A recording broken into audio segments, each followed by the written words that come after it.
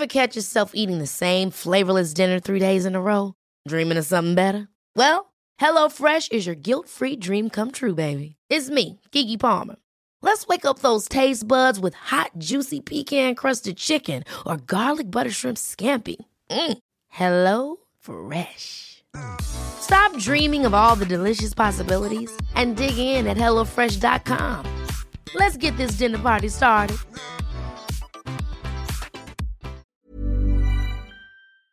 Nu närmar det sig, hörni, Holy Craps Retreat. Äntligen är det dags med våra healing retreats som återkommer varje år, och detta år är vi lite extra taggade för vi kommer faktiskt att erbjuda ett retreat i Portugal, där jag sitter nu.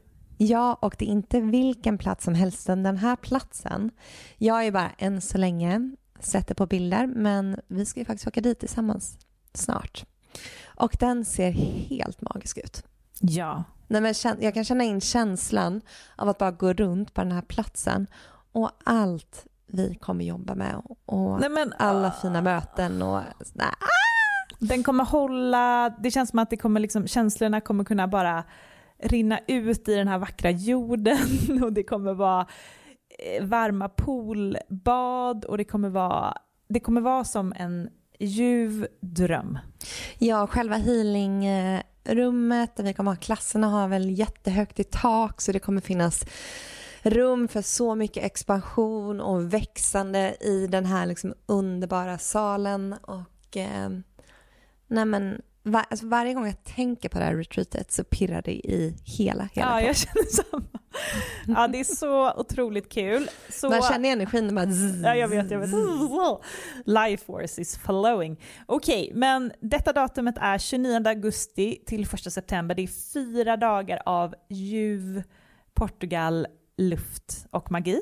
Och sen 2 veckor senare, den 12 september till 15 september, så ses vi hemma på underbara bäddar och ängar på Österlen för vår 3:e omgång där. Och där har ni säkert sett och hört. Och det känns ju bara så hem. Alltså det känns verkligen som att komma hem. Ja. Alltså vi känner liksom väggarna, vi känner hela auran, själen av bäddar och ängar, och det öppnar också upp för ett väldigt tryggt och hållande och kärleksfullt space. Och vi kommer ju ha med oss våra fina foodgeeks även denna gången. Så in och spana in på holycrapco.com för att läsa mer om de här 2 fantastiska retreatsen, så ses vi i sommar.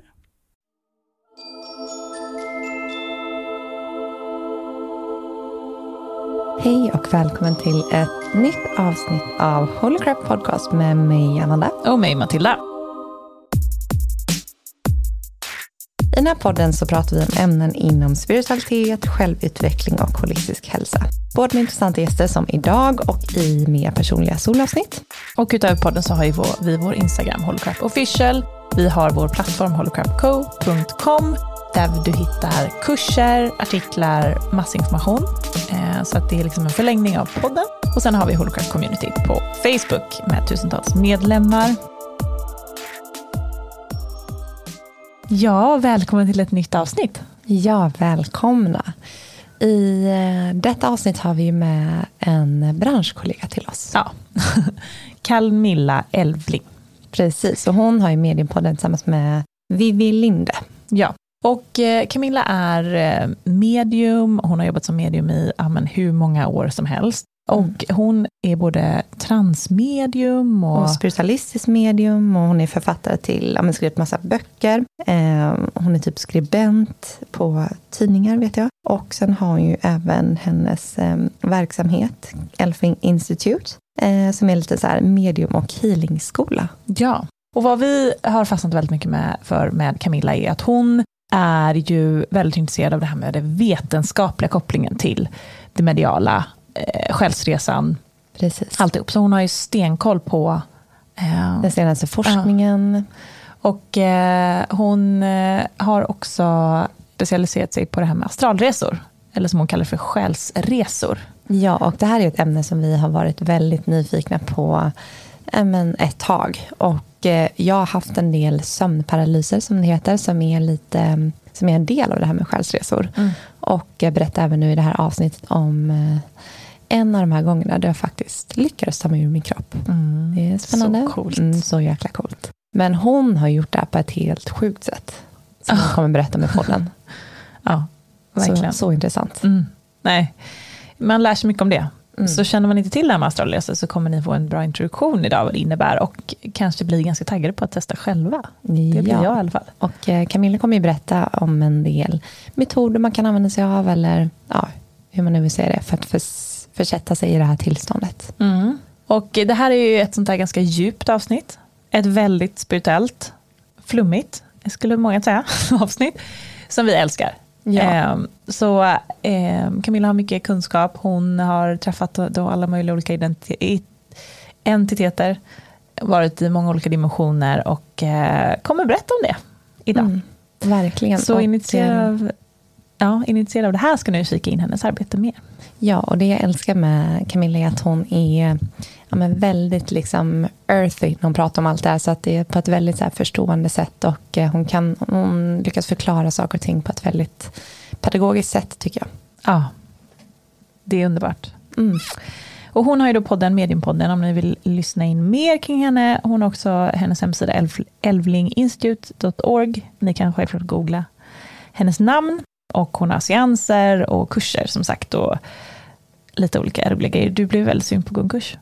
Ja, ni vet ju det att jag är lite sugen på det här mediala och ta min healing vidare. Så vi får se. Kul. Okej, men vi kör veckans avsnitt med Camilla. Ja.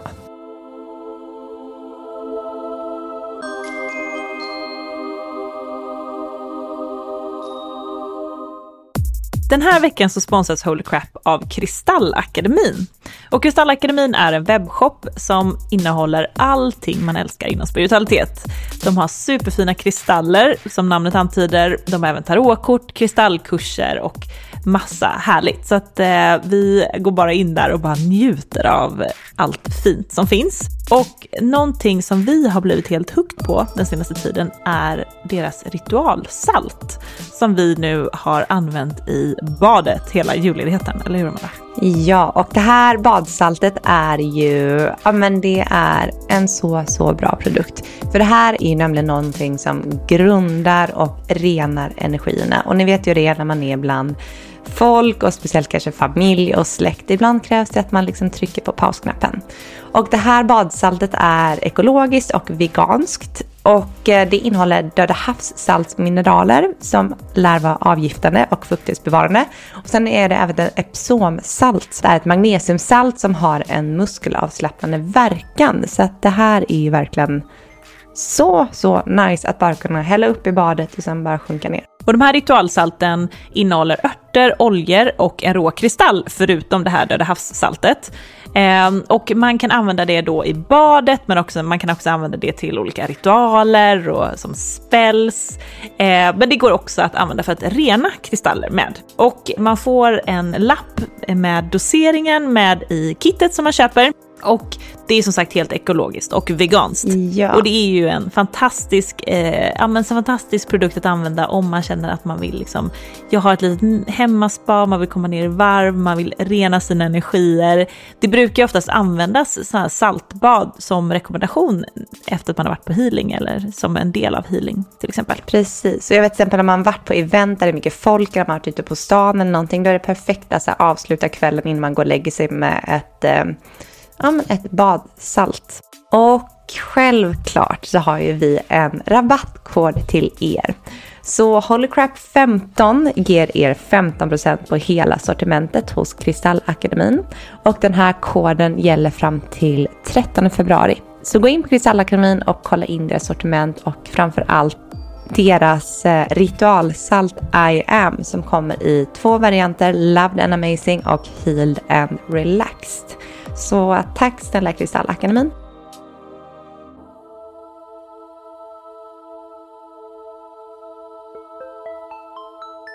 Hej och välkommen Camilla Elfling till Holy Crap Podcast.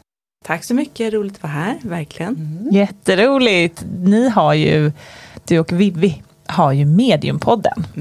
Så vi är ju branschkollegor. Ja, vi är ju det. Och det är så roligt tycker jag och Vivi då att det är många poddar nu. Men det är ett par stycken i toppen kan man ju faktiskt säga. Så vi ligger ju där på topp 5, alla vi 5. Det är kul. Ja. Ja. Och jag tror säkert att vi har väldigt många överlappande lyssnare. Säkert. Så jag tror att det är många som nu är taggade på det här samtalet. Min mamma är jättetaggad. Hon bara, nu ska jag dit Camilla idag. Vad kul. Ja, det ska bli så spännande. Och vi sa det att det finns sjukt mycket att prata med dig om. Man märker att du har varit aktiv länge. Och har liksom många strängar på din lyra. Så vi kommer att toucha på lite olika ämnen idag. Ja, innan var vi så här, ska vi gå in på det här? Här bara, nej, vi kommer inte ha tid att prata om det. Så vi har verkligen så här fått välja ut vad vi ska prata om idag.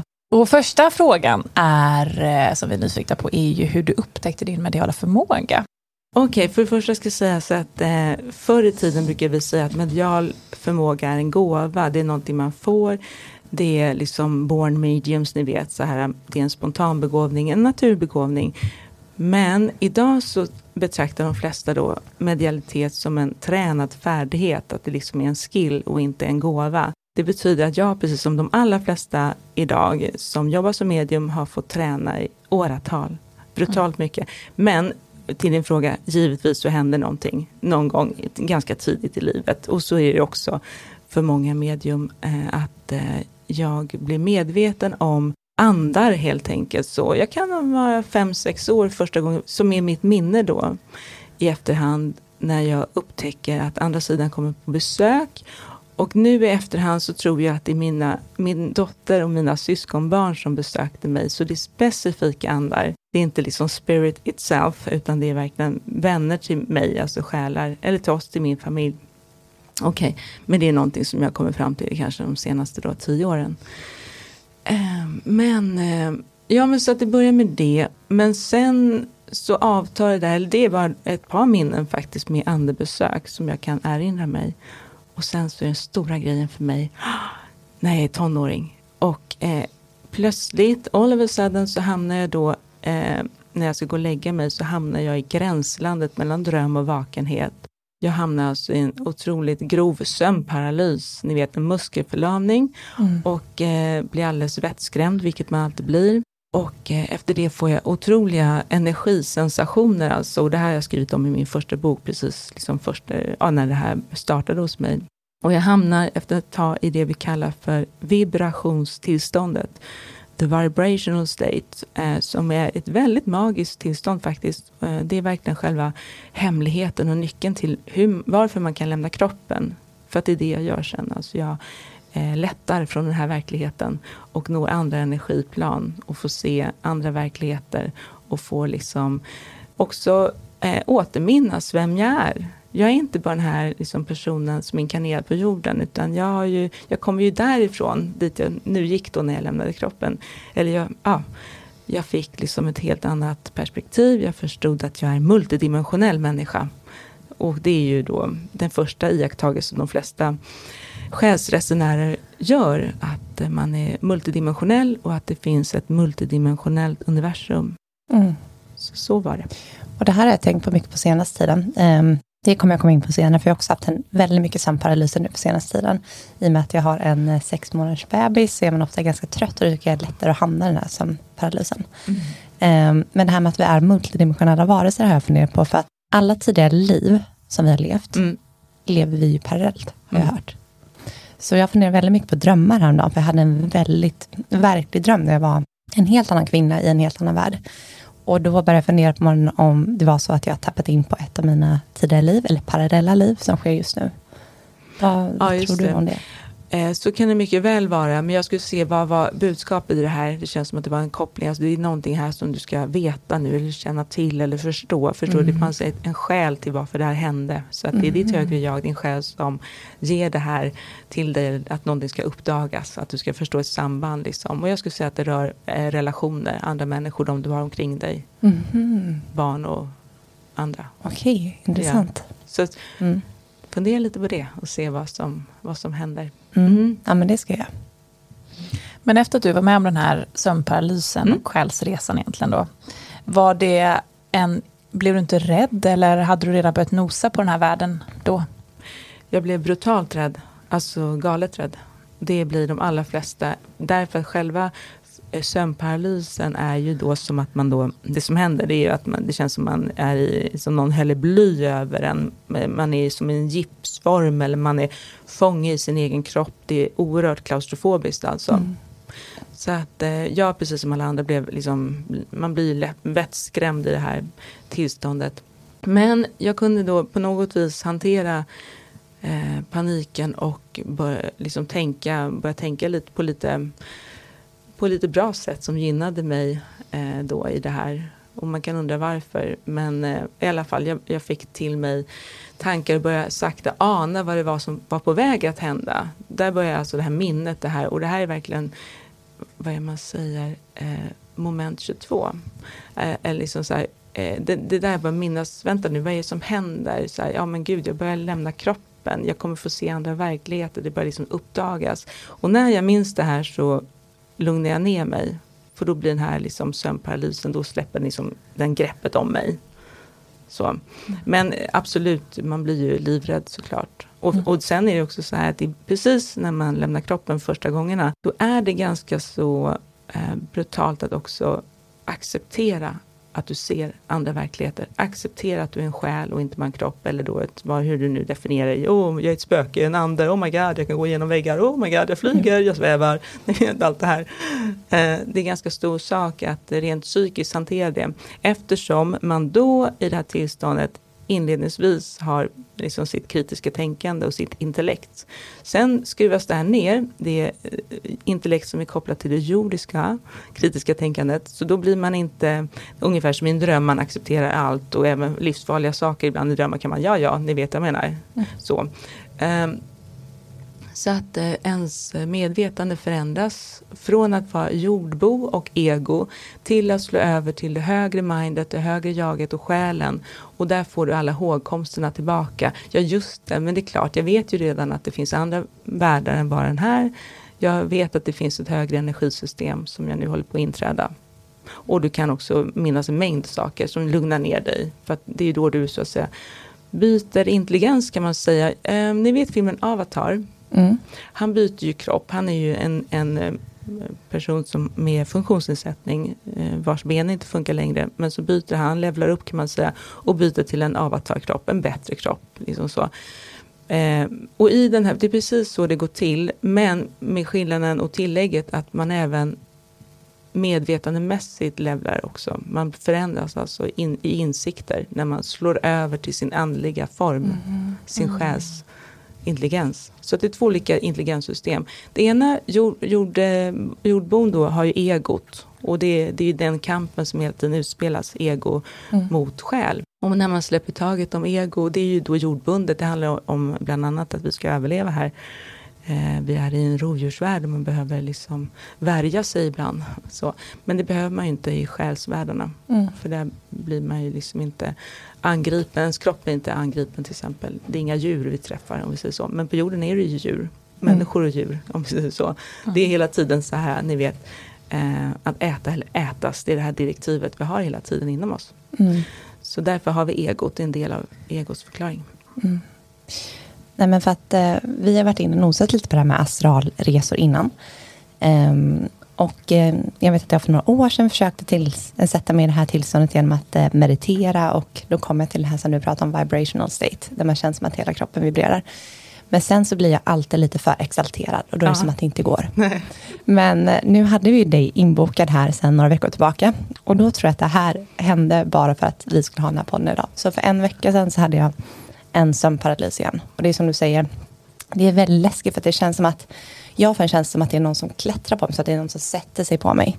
Så jag blir väldigt rädd först tills dess att för man är ju helt medveten, dess att jag kom på, jag bara, fast nu är det min energikropp som är liksom på väg ut. Och då tänker jag, för jag har lyssnat på er podd om det här, då är det så här, jag ska försöka sätta mig upp nu och se vad som händer. Så jag slår bort den här rädslan för allting och liksom mer iakttar vad som sker. Och sen tar jag fart och sätter mig upp, och då är jag så här, jag bara, vänta nu, har jag vaknat och satt mig upp? Eller är det min energikropp? Så jag reser mig upp i rummet. Och sen kommer jag på så här, fast man ska kunna se sin kropp om man är i det andra tillståndet. Så jag vänder mig om och kollar mot sängen. Och ser det lite halvdunkelt, men ser mitt huvud ligga där bland kuddarna. Och då blir jag så här, okej, jag måste hålla mig lugn, men nu är jag har lämnat min kropp. Så jag går ut i vårt allrum, det här är hemma hos mina föräldrar. Ställer mig där och är så här, vad ska jag hitta på? Vad ska jag hitta på? För du vet, man får den här möjligheten. Jag var så här, vad ska jag göra? Och sen kommer jag på att jag har hört att man kan flyga. Så jag tar fart och det är som att jag hoppar och bara så här flyger genom huset ut i liksom himlen. Det går så fort allting också. Men det är som att jag svävar upp bland molnen. Och då är jag så här, vad ska jag ta vägen nu? För att det är så här, jag har så mycket möjligheter och jag är fortfarande lite för exalterad tror jag för att det ska så här. Så jag blir så här, men jag kan se om jag kan träffa min farfar. För han gick bort för 2-3 år sedan. Och då är det som att jag tar mig till något slags mål. Men sen efter det så är det som att jag kommer tillbaka. För då börjar jag tänka så här, tänk om inte jag hittar tillbaka till min kropp. Men då kommer jag på att, fast jag har hört att det finns någon så här silvertråd som gör att jag är kopplad till min fysiska kropp. Men jag börjar bli lite rädd just då. Och då är det som att jag bara tar mig tillbaka till kroppen. Wow. Och efteråt, jag berättar det här för mamma kom upp och liksom berättade, hon är jätteandlig och allting. Men sen du vet, efter det går ett tag så blir man så här, var det en dröm eller händer det på riktigt? Ja, det händer på riktigt. My God.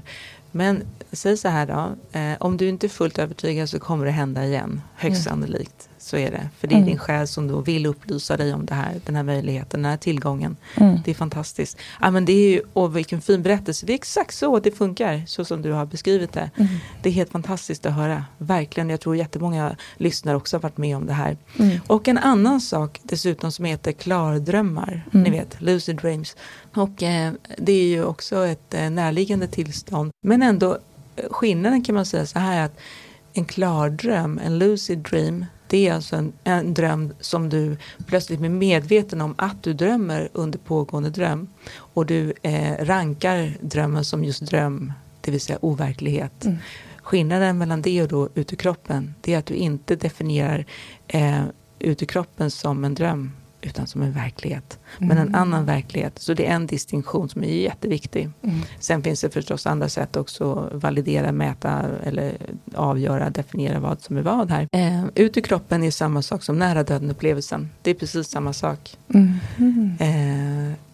Man kan säga så här väldigt enkelt, nära döden-upplevelsen, skillnaden i sånt fall skulle vara att den oftast är ännu mer högkvalitativ till dess innehåll. Mycket mer profetior, psychic abilities som är kvarstående.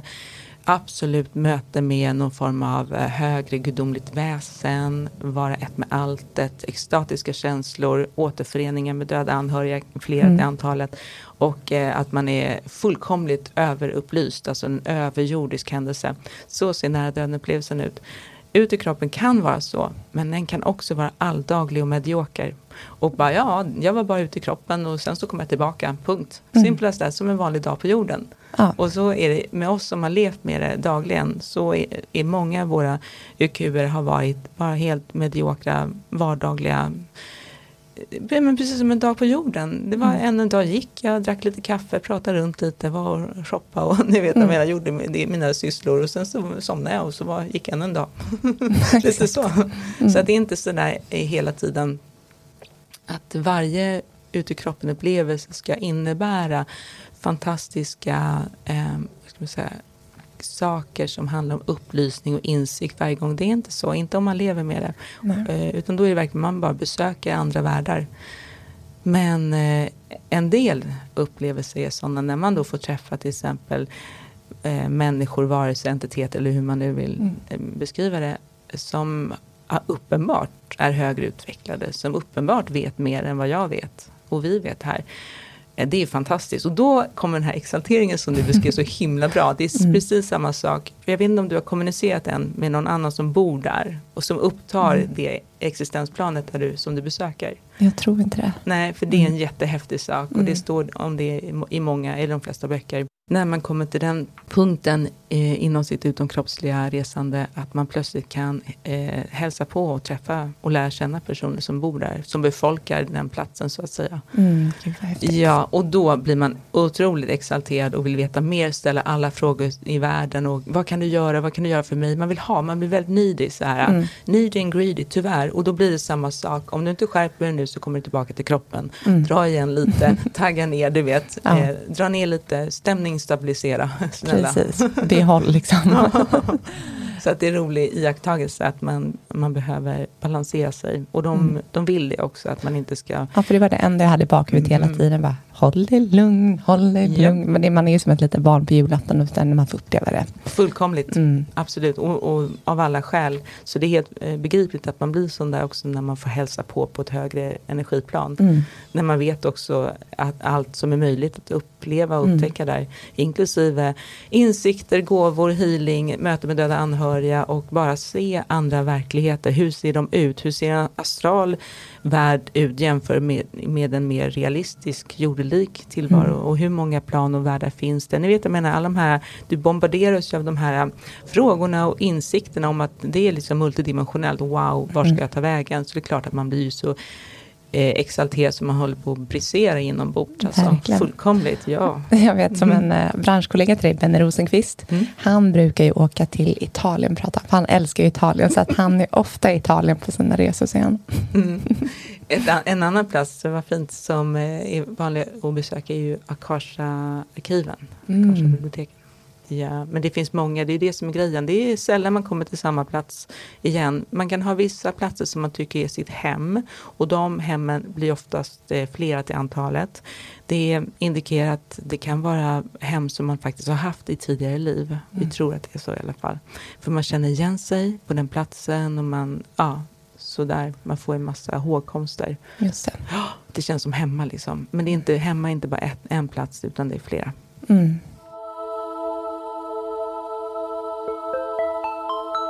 Vad har du besökt för entiteter eller för varelser? Eller kommunicerat med? Det är så här, för lyssnarna kanske inte vet det, att jag levde med den här extraordinära tillgången under 20 års tid, vilket är helt galet egentligen. Och jag gör inte det längre, men jag var utomkroppare ungefär mellan 15 och 35 ungefär. Utomkroppare? Det är ett epitet. Intressant. Var det varje kväll då? I princip, och inte bara kväll, även på dag. Alltså nu menar jag inte, alltså så här, jag hade en sån lös astralkropp, jag var så nära vibrationsstadiet i min kemi och biologi.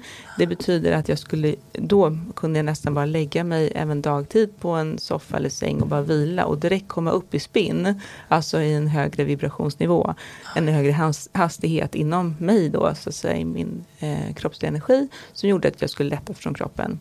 Så det var ju, när det var som mest intensivt, då kunde jag göra det viljemässigt alltså, vilket också är ganska svårt. Vilket många vill kunna hantera det viljemässigt. Men sen var det väldigt mycket spontant och ibland blev det en belastning, ibland blev det för mycket, ibland blev man det vi kallar för astral junkie, astralknarkare, det vill säga man börjar tycka att de andra värdena är mycket roligare än vad jorden är. Det är också väldigt vanligt så om man läser sån här litteratur. Så att jag har varit igenom alla de här faserna eftersom jag har haft sån extrem omsättning när jag var yngre på det här. Alltså under 20 års tid, nästan dagligen. Det är så här att under en sömncykel så har vi utomkroppar oftast 5 möjligheter att separera. Så vid olika tidpunkter då, beroende på vad vi har för slags, ni vet, REM-sömn, och det finns vissa punkter i medvetandet och när hjärnan oscillerar på vissa sätt, och ni vet så vissa, det ibland kunde det i alla fall vara 3, kan jag säga, separationer. Då jag separerade, gick ut i andra verkligheter, kom tillbaka till kroppen, levla upp, man gör en omstart kan man säga, en varm omstart, en energiomstart, och sen ut igen för andra utflykten, komma tillbaka till kroppen, tanka och ladda om och sen ut igen en 3:e gång. Var du inte helt slut när du vaknade? Nej, det här är inga tillstånd som dränerar en, utan tvärtom så ger det healing och energipåfyllnad. Men mentalt så kan det bli belastande, därför att jag har mer informationsbitar att bära i mitt medvetande när jag också är vaken delvis nattetid. Så absolut så är det så att prestandan här, pratar vi om, hjärnan ska också kunna behålla minnet och hantera informationen. Kräver det här tills att man är väldigt grundad i kroppen för att kunna lämna? Nej, jag kan bara ta det här, i den här frågan vill jag prata utifrån mig själv, och då under min tid så var jag relativt ojordad. Det kan jag säga, en del av mig var absolut ojordad, alltså oförankrad, det vill säga lösa astralkropp på det viset. Men jag var inte ojordad i meningen att jag var på något vis förvirrad eller hade någon form av skev verklighetsuppfattning, utan jag var fullkomligt klar över att det här är jorden, det här är min vanliga medvetandenivå, så jag kunde separera och skilja på tillstånden. Så det har ingenting med vad ska man säga, schizofreni eller psykos och sånt att göra. Så att det här är energitillskott och trevliga tillstånd, alltså hälsosamma tillstånd, upplysningstillstånd. Men jag kunde, utan det är snarare så att det blir mycket att bära runt på. Så jag antar att det finns ett stort behov av att hitta andra som gör det här. Jag var förfärligt ensam. Ja. Under, det har jag skrivit om i min första bok, att hitta information. För det här är alltså andra hälften av 80-talet. Och det finns liksom nästan ingenting i Sverige inom det här. Så det har ju skett otroliga förändringar till där vi står idag inom det andliga communityt. Det är ju gigantiskt stort idag. Och det fanns ingenting. Alltså det var fullkomligt. Det fanns en person som blev känd på 80-talet som var utomkroppare. Hon hette Agneta Uppman. Mm-hmm. Och idag heter hon Agneta Uppman Plats. Och hon satt med faktiskt i Sveriges Television typ och pratade om sin första bok som hette just Ut ur kroppen. Där narkosläkaren Göran Grip, han skrev förordet till det här. Och Göran Grip började också hålla väldigt mycket föredrag om nära döden-upplevelsen. Så det här blev ju liksom mer och mer känt då genom dem. Så att Agneta Uppman var nästan den enda, och hennes syrra då, Ingela Cole, som också skrev en bok om andra verkligheter. Och det som var bra med Agneta Uppman, det var att hon var lärare och väldigt så noga med källenvisningar, fakta, annan litteratur, göra jämförelser, ni vet sådär. Så när man läste hennes böcker så var det var ju nästan som en akademisk bok. Liksom så. Det var väldigt så här, bra, gediget gjort och jämförelser med annan litteratur och sånt där. Men jag var väldigt ensam eftersom det är ju fortfarande ett mysterium. Why me? Varför blev det så här? Men jag ser idag att nu jobbar jag heltid som medium. Och det är någonting viktigt. Och det var meningen. Och det här var bara min, liksom, jag behövde viss information för att kunna göra det jag gör idag. Jag behövde den här typen av liksom, liv. Eller jag har väl valt det. Det är väl inte svårare än så egentligen. Jag valde att inte bara vara kvar på jorden. Så. Men för vi har ju hört andra som gör det här och sen kanaliserar till exempel från olika ljusråd och så. Har du träffat den typen? Jag har träffat både högt och lågt, om vi ska säga så då.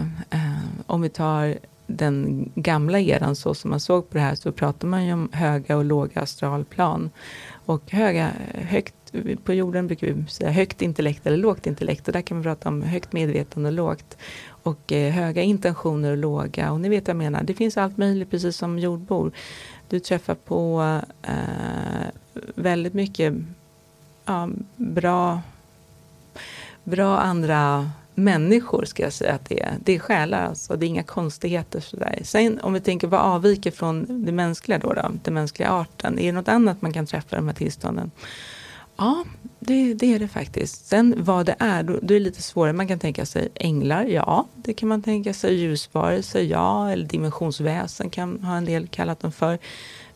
Guider, men vad då? Man bryter ner, vad är en guide? Är det en mänsklig guide? Är det som en människa du träffar? Kan du prata med hen liksom? Ja, det kan man oftast. Sen så idag, med tanke på det som händer nu på jorden med AI och robotteknik och allt det här, så ska jag säga att en del av det vi har träffat har inte bara varit människor, utan man kan prata om robotar faktiskt. Robotar alltså.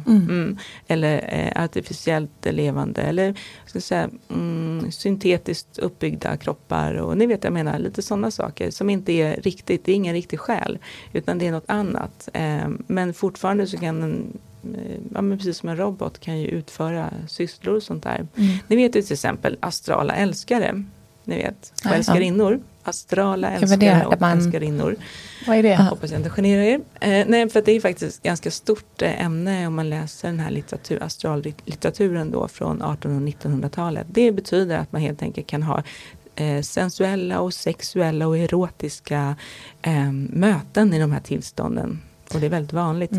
Och då ska jag säga så här, de mötena kan vara av två slag. Och det ena, idag ska jag säga det i alla fall, är antingen möter du något levande som har samma premisser som du har, det vill säga en levande själ. Liksom så. Eller så möter du någonting som är artificiellt eller liksom, som inte Ungefär som en robot, om vi säger så. Ja, för vi hade en gäst med i podden vars pappa, sa hon, han var väldigt öppen uppåt, hade fru och barn i 10:e dimensionen. Och det pratar han jättemycket om. Och sen det kan vara på många olika sätt. Ja. Det du säger om de här artificiella, lite så här robotliknande, för att vi har hört ett annat medium som är med i podden prata om att i framtiden kommer även de att leva på jorden. De som är liksom hybrider. Det skulle jag också säga, ja. Helt klart, för det är ju som vi har sett. Vi har ju en kompis, Linnea. Som är med i Holocrap, ja. Som någon har sagt att hon kommer vara en sån. Hybrid i ett kommande liv, ja.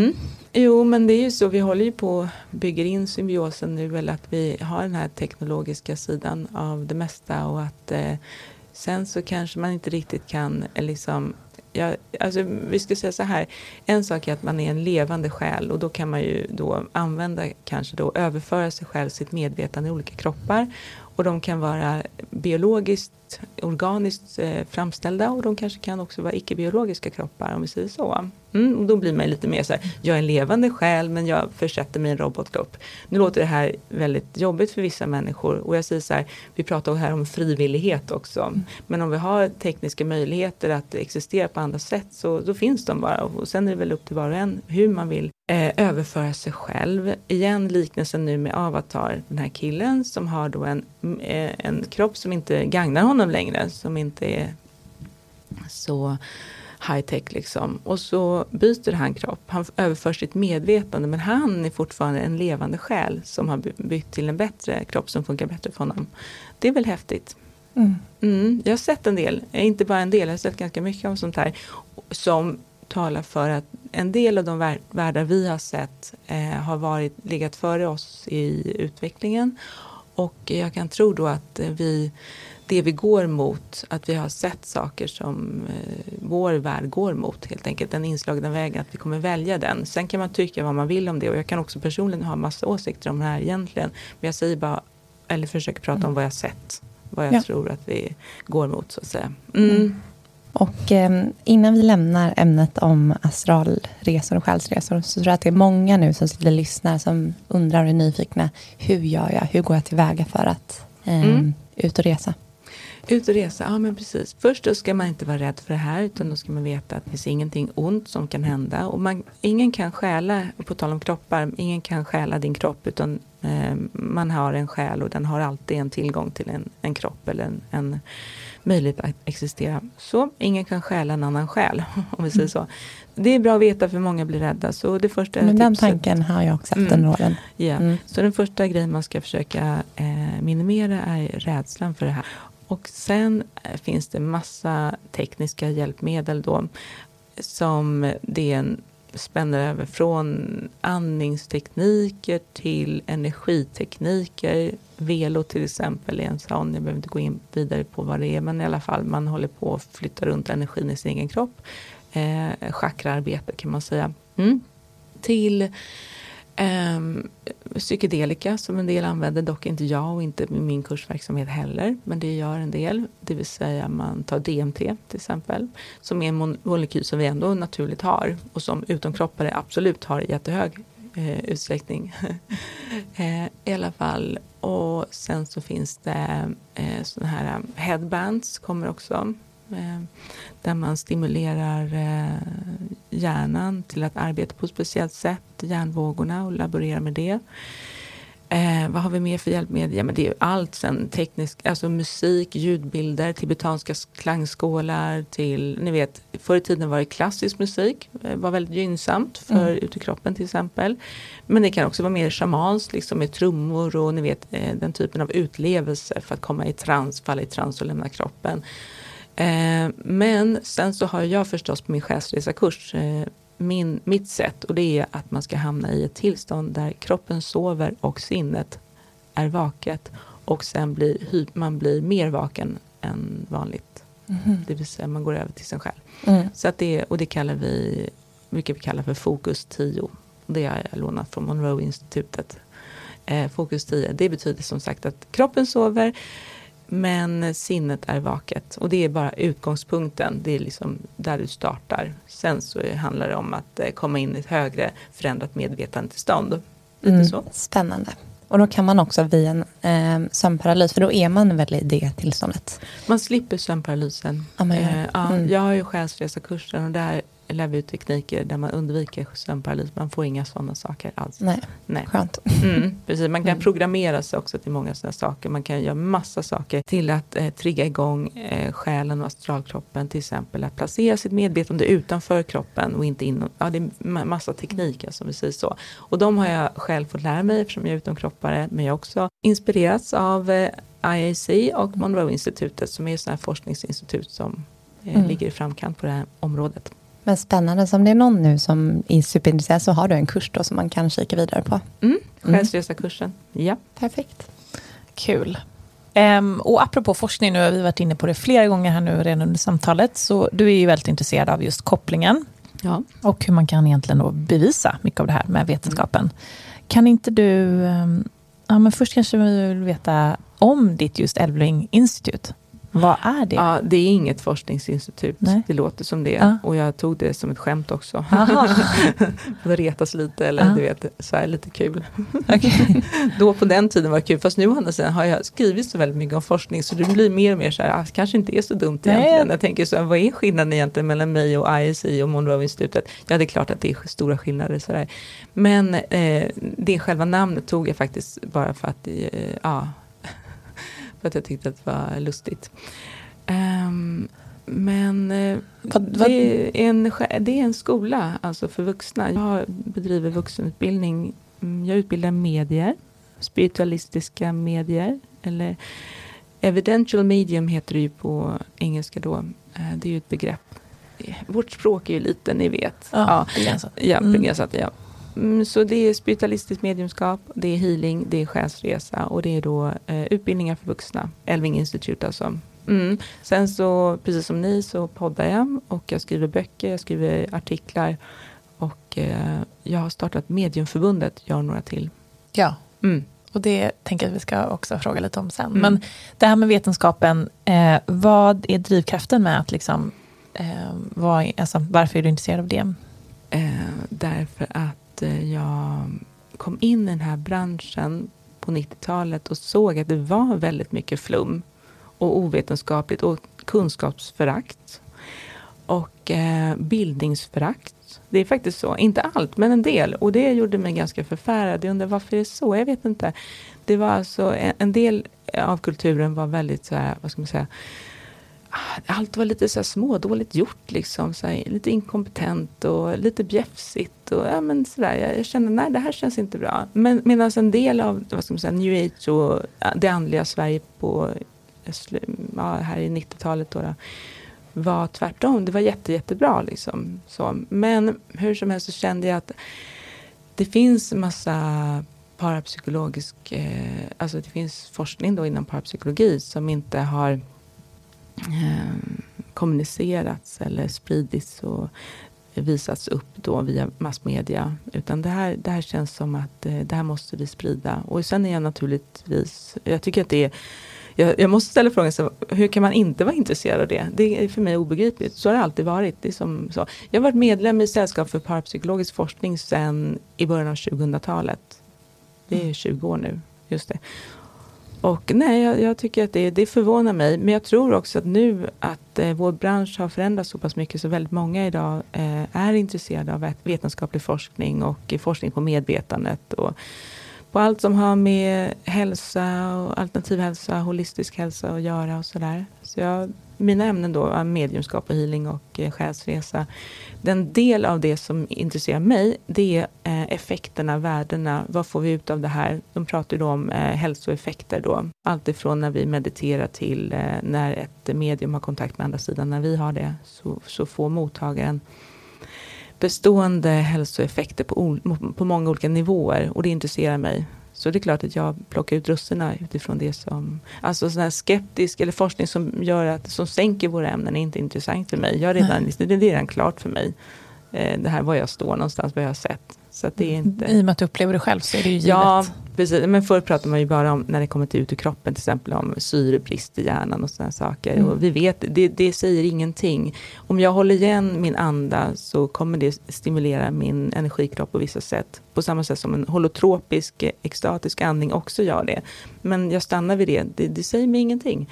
Vi måste vidare och nu måste vi se hur mår en människa när den bejakar andlighet, ut i kroppen upplevelser, medialitet och så vidare. Vad blir det för bestående värden av att besöka en healer eller själv hålla på med självhealing? Det vet jag menar, det är intressant för mig i alla fall. Kan du någonting om den senaste forskningen om medvetandet? Ja, en del. Och jag bevakar till exempel något som heter Rhine Research Center som har forskat på parapsykologi sedan 1930-talet. Och de anses ju då vara störst. Och där har jag lite kontakt och jag är med ibland på föredrag som Sällskapet för parapsykologisk forskning anordnar. Och jag tycker att det är viktigt, om jag bedriver skola inom det här så måste jag ju ligga i framkant och vara påläst och kunna det här. Jag tror faktiskt att mina klienter och kunder idag förutsätter det om de köper kurs hos mig, faktiskt. Jag själv skulle aldrig gå till någon liksom, som inte hade koll på det. Men vill du dela, har du någonting som för vi älskar ju det här ämnet. Det tror jag. Och vill bara lära oss mer. Jag lyssnade på någon podcast, nu minns jag inte tyvärr, liksom, jag lyssnar ju på så mycket, men det var någon som pratade om att just forskningen inom det här, man vet typ ingenting inom vetenskapen, den här liksom creddiga vetenskapen om medvetandet. För att det är ett område som man inte som forskare vill gå in i. Dels finns det inga pengar, men dels också om man har varit inne där så är det som att man blir liksom smutskastad forever. Så är det. Och det är ju som alla andra att det finns starka hierarkier inom forskning. Men de här som väl gör det här då, som ägnar hela sitt liv åt det här och skiter i de här hierarkierna, vilket vi är väldigt tacksamma att folk gör. Vi vill ju veta vart man kommit. Ja, precis. För det första som du är inne på, det finns ju då statligt finansierat, eller vanlig statlig på universitetsbedriven forskning då. Och det är precis så där att då det här ämnet har de liksom inte riktigt velat gå in på.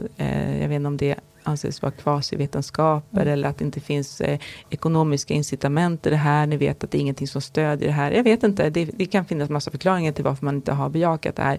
Eller en skepticism och misstro till just parapsykologi. Och sen så har vi då privata institut och så finns det ju också den typen av lite mer privat forskning då. Och där man får pengar utifrån liksom, privata medel. Det jag följer, det är ju då Rhine, som jag sa. Och sen är det som jag har intervjuat personligen i boken Medium till exempel, så är det han är professor Gary E. Schwartz vid University of Arizona som har varit pionjär på forskning på medier och som sen lite grann övertogs av Julie Bichel, ni vet, Winbridge Research Center, de följer jag också. Mark Bicussi och Julie Bichel, så det är forskning på mediumskap, jättespännande.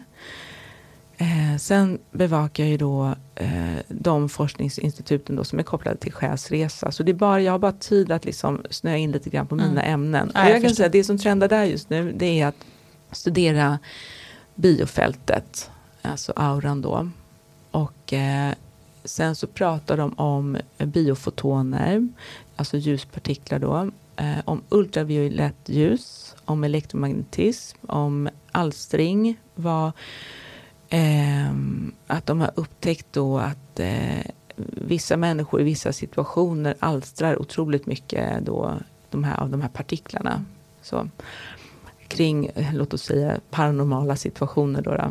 Det är spännande, men det är bara en del. Sen så pågår jättemycket annan forskning också inom psykokinesi och sådana saker. Och, man kan säga så här, det handlar fortfarande om mind over matter och den problematiken, vad är vad. Liksom. Vad innebär det? Mind over matter, det kontrollerar vi vår verklighet med sinnet eller existerar den oberoende av det? Det är massa sådana problemområden som nästan blir filosofiska. Att det kanske måste krävas en iakttagare, ni vet, för att verkligheten överhuvudtaget ska existera och sådana saker. Det blir massa frågeställningar, men man försöker ju också göra det enkelt också och rationalisera och göra forskning nu som är förenklad, så det är alltid och inte filosofiska, om vi säger så. Och då vet jag till exempel att de istället för att studera hjärnan hos till exempel medier, så studerar man just nu hälsoeffekterna, hälsovinsterna hos mottagaren. Så det blir den typen av studier. Men det finns massa olika typer av studier. Men det är för lite pengar, precis som du sa. Gud, det där med att studera hjärnan låter ju skitspännande. Ja, det är spännande. Jag kan bara koppla det igen. Jag har inte tid att liksom ta något så här stort över medvetandeforskningen och förstå den. För det gör jag verkligen inte.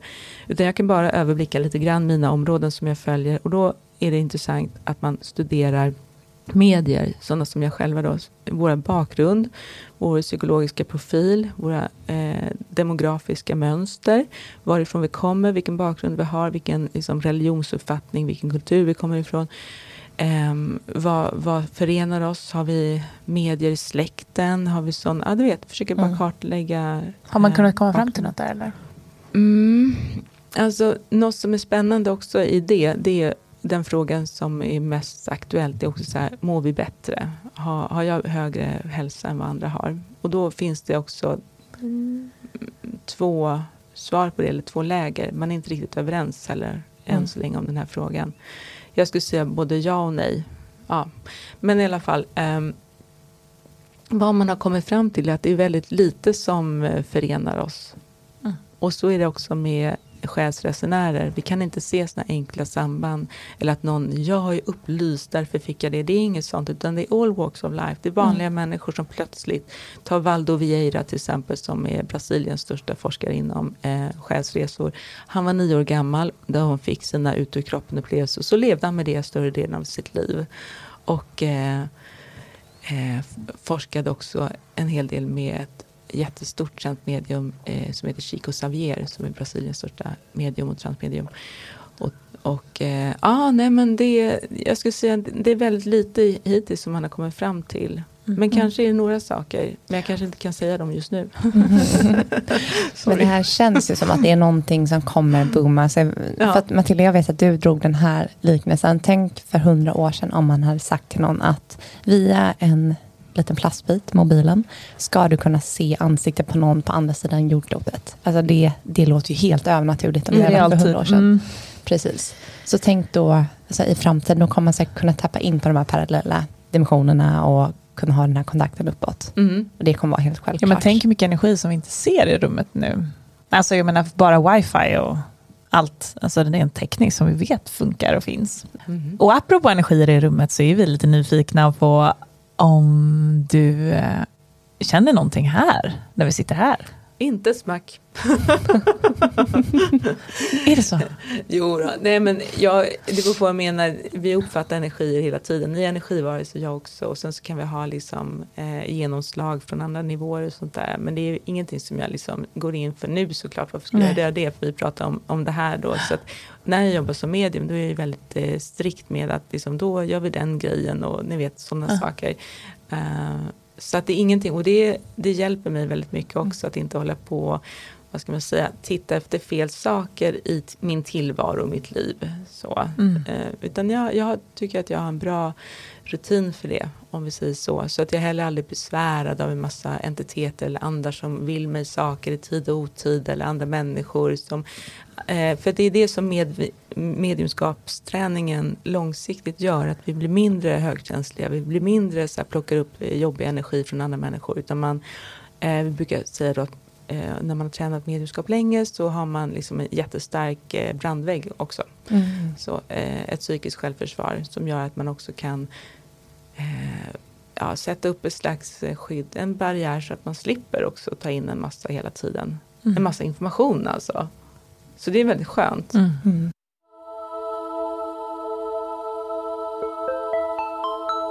Och jag tänker nu, för att det känns som att det här med att vara medial eller liksom ha förmågor eller gåvor och så, att det är någonting som blir allt vanligare nu när spiritualiteten och andligheten växer. Så kanske folk accepterar sina gåvor eller det man har och kan träna upp.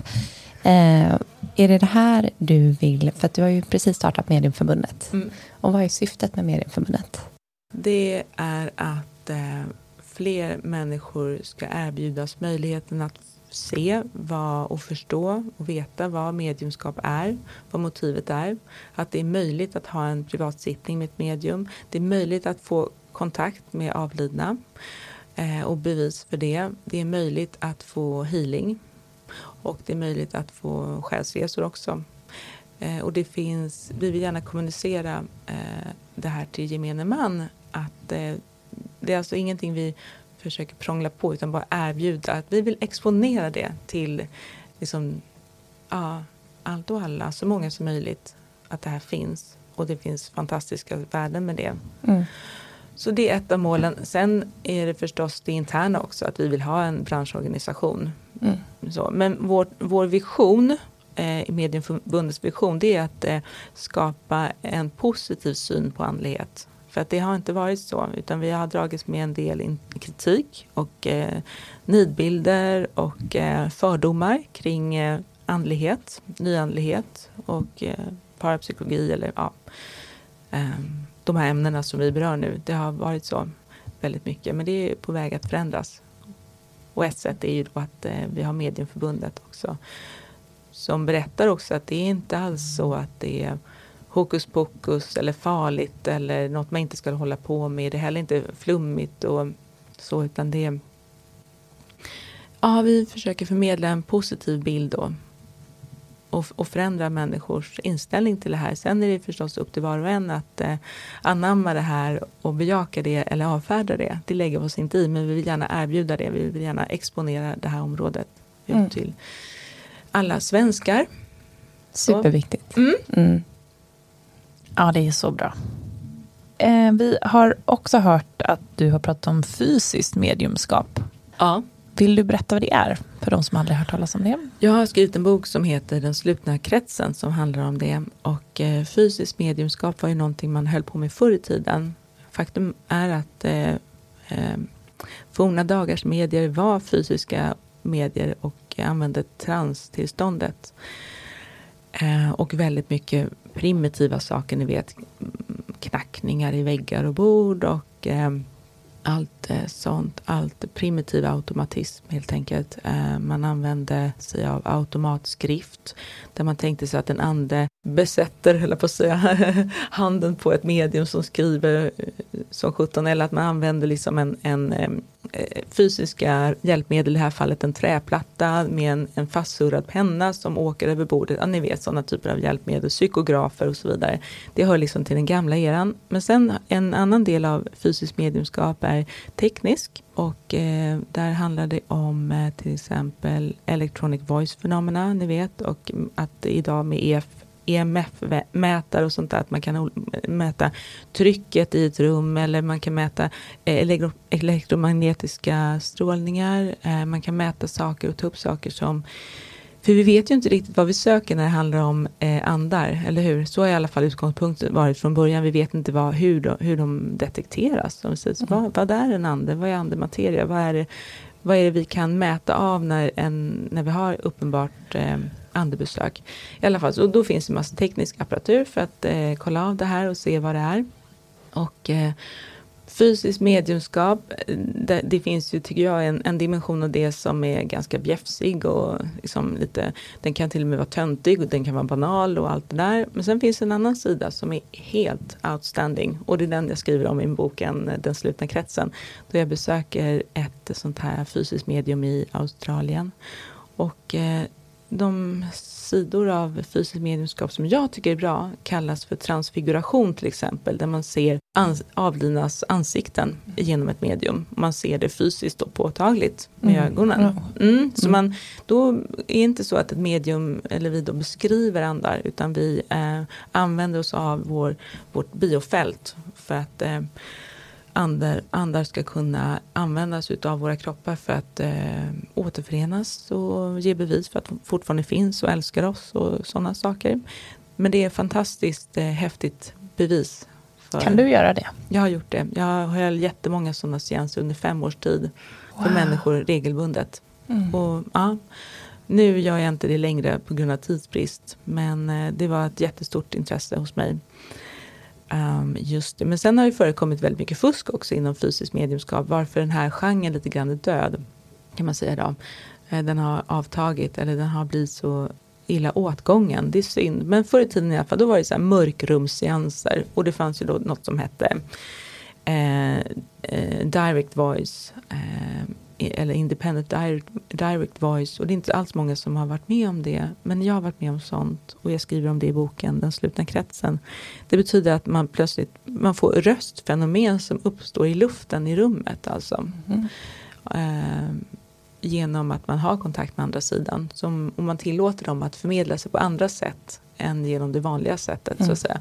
Så det är oerhört spännande i alla fall att vara med på sådana seanser förutsatt att det inte är fusk. Jag skulle säga att jag har både varit med på fuskseanser och äkta när det kommer till fysiskt mediumskap. Det är faktiskt så. Nej men det är spännande. Gud vad coolt, det här vill jag se. Nytt för oss. Ja, men ni vet ektoplasma till exempel, det är begreppet ektoplasma. Har ni inte hört talas om ektoplasma? Okej. Det är då en sån här eterisk substans som faktiskt har genomgått vetenskaplig undersökning någon gång på när det är slutet av 1800-talet av Baron von Schreck-Notzing, hette han så? Något sånt, ish. I alla fall. De har gjort jättemycket studier på fysiskt mediumskap i det förgångna. Och ektoplasma är ett sånt här begrepp som idag inte används men som gjorde det förr. Och då menar man då att ett medium kan emanera en substans som gör att andra kan bygga upp sig igen och visa sig. En modernare form av ektoplasma är energibaserat fysiskt mediumskap. Och det är det jag håller på med. Det betyder att om jag skulle göra det här nu så skulle ni förmodligen känna att det är någon hinna framför med hennes ansikte. Det är som hennes aura, att den blir tjockare och jag ser liksom skepnader nu eller jag ser ni vet sådana saker. Men ni skulle också förmodligen med era kroppar detektera i atmosfären, alltså känna att någonting händer också, som det är nästan så lite materia inblandat också i det hela. Jag känner energin också, hur de blir förtätade och sånt där. Så det är en mängd sensationer. Men det är den moderna varianten av ektoplasma. The new energy. Men gud vad häftigt. Wow. Ja, gud vad mycket att utforska. Ja, det har ni. Ni har en del kvar. Tyvärr är det inte så många som gör det här. De här lite mer speciella sakerna. Transmediumskap och fysiskt mediumskap. Det är inte alls så många. Och det är tyvärr så att faktiskt många har fuskat inom den här genren också. Eftersom en del av de här seanserna pågått i mörker. Och då har det skett mycket fusk tyvärr. Som i alla branscher. Sant. Tröttsamt. Men en liten sista fråga här då. Nu närmar vi oss slutet på året. Har du fått till någonting om 2022? Lite vad vi har, energierna kring året eller vad vi har förväntat oss? Ja, just nu är det ju jättejobbigt läge då. Ni vet att vi liksom, det här med 2 läger och att vi har mycket konflikter då. Men jag tror att det är något bra också att ha det här, att se att man kan försöka komma samman och inte bråka utan försöka nå konsensus eller komma överens i alla fall oavsett vilka val man gör. Det handlar liksom om jag tar det på ett kollektivt plan, att vi ska bejaka kärleken och att inte se varandra som fiender utan se varandra som systrar och bröder. Så utifrån en högre utsiktspost så ser jag att det är en jätteviktig prövning för oss människor just nu. Nämligen att vara sansade och komma sams. Liksom att på något vis komma överens utan att bråka och kriga. Så, just, och i övrigt 2022, ja, alltså sett i vår bransch, och den blomstrar ju alldeles oavsett. Absolut, den har fortsatt tillväxt och vi har det att förvänta oss. Absolut. Och det är ju så här också, när det är lite darrigt i samhället, då vet vi att vår bransch blomstrar extra mycket. Så har det alltid varit i historien också kring världskrigen och sånt där. Det får ett otroligt uppsving då. Och det lät det kanske lite knepigt att säga på det viset, men jag måste ändå säga som det är. Det är faktiskt så. För då har människor tid att reflektera och de börjar på allvar känna så här, men vänta nu, vad är jag? Är jag en själ eller inte? Vad kan jag göra och var kommer jag ifrån? Du vet, alla existentiella frågor blir väldigt aktuella. Och så att mycket så. Ja, just det. Så jag känner att väldigt många kommer att komma till andlig insikt och bejaka det vi håller på med. Absolut, så det ska vi ta på allvar, det vi gör nu. Det är verkligen, verkligen viktigt alltså. För då kommer ju väldigt mycket annat ordna upp sig också. Det hänger ju samman med det. Väldigt mycket i vår rörelse, om man ser till det förgångna, vad som är liksom kärnan i det hela, vad som förenar oss, det är ju kärleken och enheten och att vi är systrar och bröder och att vi ska försöka och leva i fred och frid med varandra. Så är det. Och ha ett harmoniskt samhälle. Så det är bra. Så att jag är ändå positiv och försöker vara det alltid också. Trots att det kanske är lite shaky. Men det låter ändå som att vi fortsätter på den här den vägen vi är på nu. Absolut. Med allt som sker i världen och att Ja, det ser vi fram emot. Det ska bli spännande. Vi har ju förstått att vi är ju inte i målen. Men... Nej, och det är ju det som är spännande i och med att det händer så mycket i världen just nu som kanske inte är jätteglatt och roligt. Så vet vi ändå att det är för att det ska bli bättre. Men man måste riva upp allting. Ja, men tusen tack Camilla att du kom och gästade Holy Crap. Jätteroligt att ha dig här. Tack så jättemycket. Tack så hemskt mycket. Tack.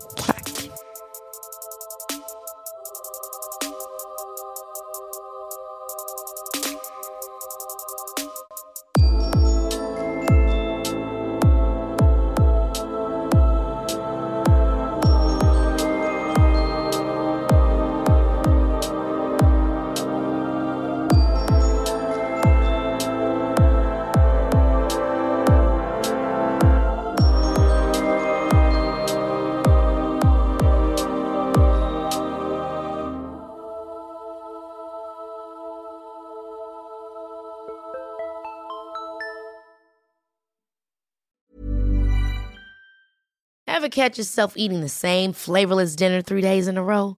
Dreaming of something better? Well, HelloFresh is your guilt-free dream come true, baby. It's me, Keke Palmer. Let's wake up those taste buds with hot, juicy pecan-crusted chicken or garlic butter shrimp scampi. Hello Fresh. Stop dreaming of all the delicious possibilities and dig in at HelloFresh.com.